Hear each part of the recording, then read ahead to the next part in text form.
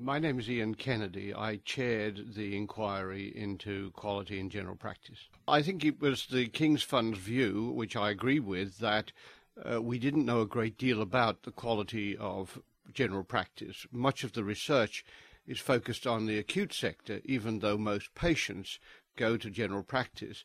So we needed to know a bit more, and the King's Fund developed the idea of doing this inquiry. We began by asking some researchers to explore various areas of general practice. Then we consulted expert practitioners. Then we consulted more widely with the public and with others. And then we sat and talked and deliberated over what is a very difficult set of issues, not least the idea of what quality means and how you measure it, and quantitative and qualitative measuring and all of those sort of things, and ultimately came out with the report which we're happy to issue to the world at large and to general practitioners in particular. It's important to say that the studies found that general practice on the whole is good by reference to the standards of performance. That said, and there's always a but, isn't there? There is room clearly for improvement. And let me give you 2 or 3 examples. We found widespread variation in the quality of performance, for example, in diagnosis, in referral, and in prescription. For example, the use of generic statins as compared with others, the saving to the National Health Service could be hundreds of millions of pounds.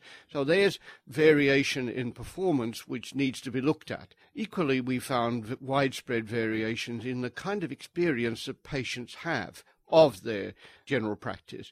Patients being sent to hospital when they needn't have been, so they could be treated in the community, and they would have perhaps preferred that. And that, again, large costs to the National Health Service, hundreds of millions of pounds. We found only 1 in 10 patients had a care plan. And it's not so much the care plan with a long-term illness, it's what the care plan represents as a kind of continuity of care that they would have. And we found other such variations in the care of patients.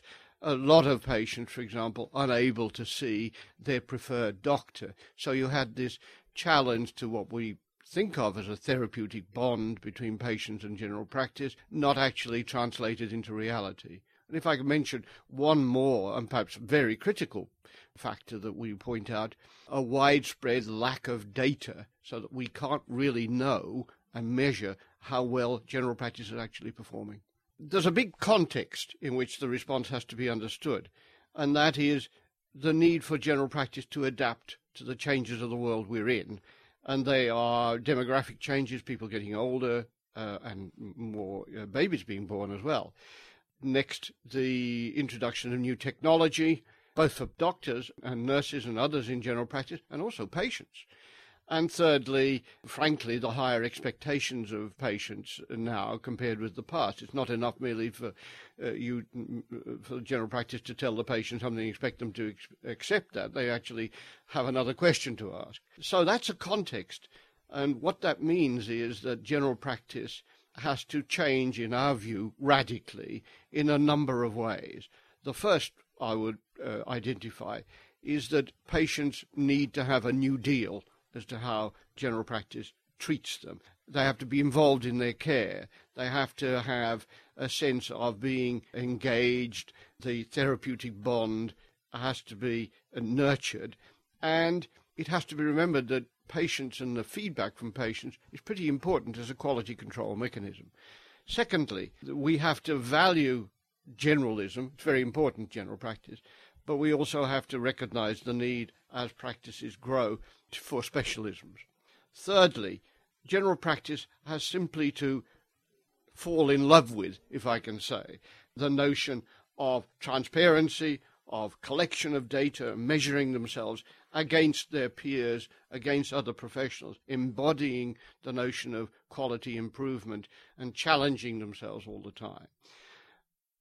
The next point we say in this idea of a radical set of changes, the general practitioner and the general practice needs to see itself as a navigator, not a gatekeeper, and navigating the patient through a very complex system, not just of healthcare, but also of other social services. Then two things which we regard as very important: the need to accelerate the pace of multidisciplinary teams in general practice, so that the patient in one place, if you like, or under one roof, gets an integrated and a holistic care as much as is possible.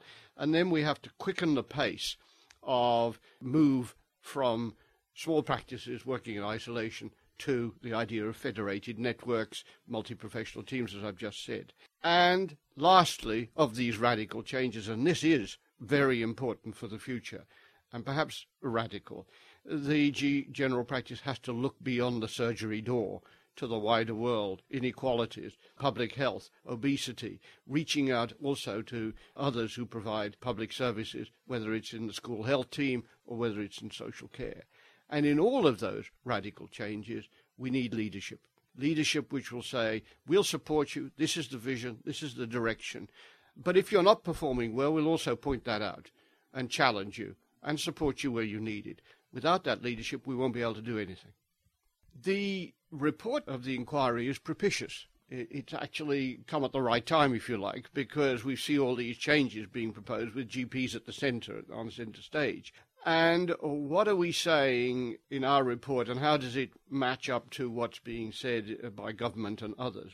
The important thing to notice is that GPs are being asked to play another role, not just the provider of care, which I've been talking about, but also the commissioner of care. And in that second role, through GP consortia, they can begin to, if you like, press for the kinds of changes, improvement in quality, measurement, the New Deal for patients that I've been talking about, that they have to do as providers of care. So that's the first thing. Secondly, if new players on the block emerge to offer challenge to existing general practice, that can only, in our view, benefit the notion of pressure for increased performance, increased quality, not least at the instigation of patients.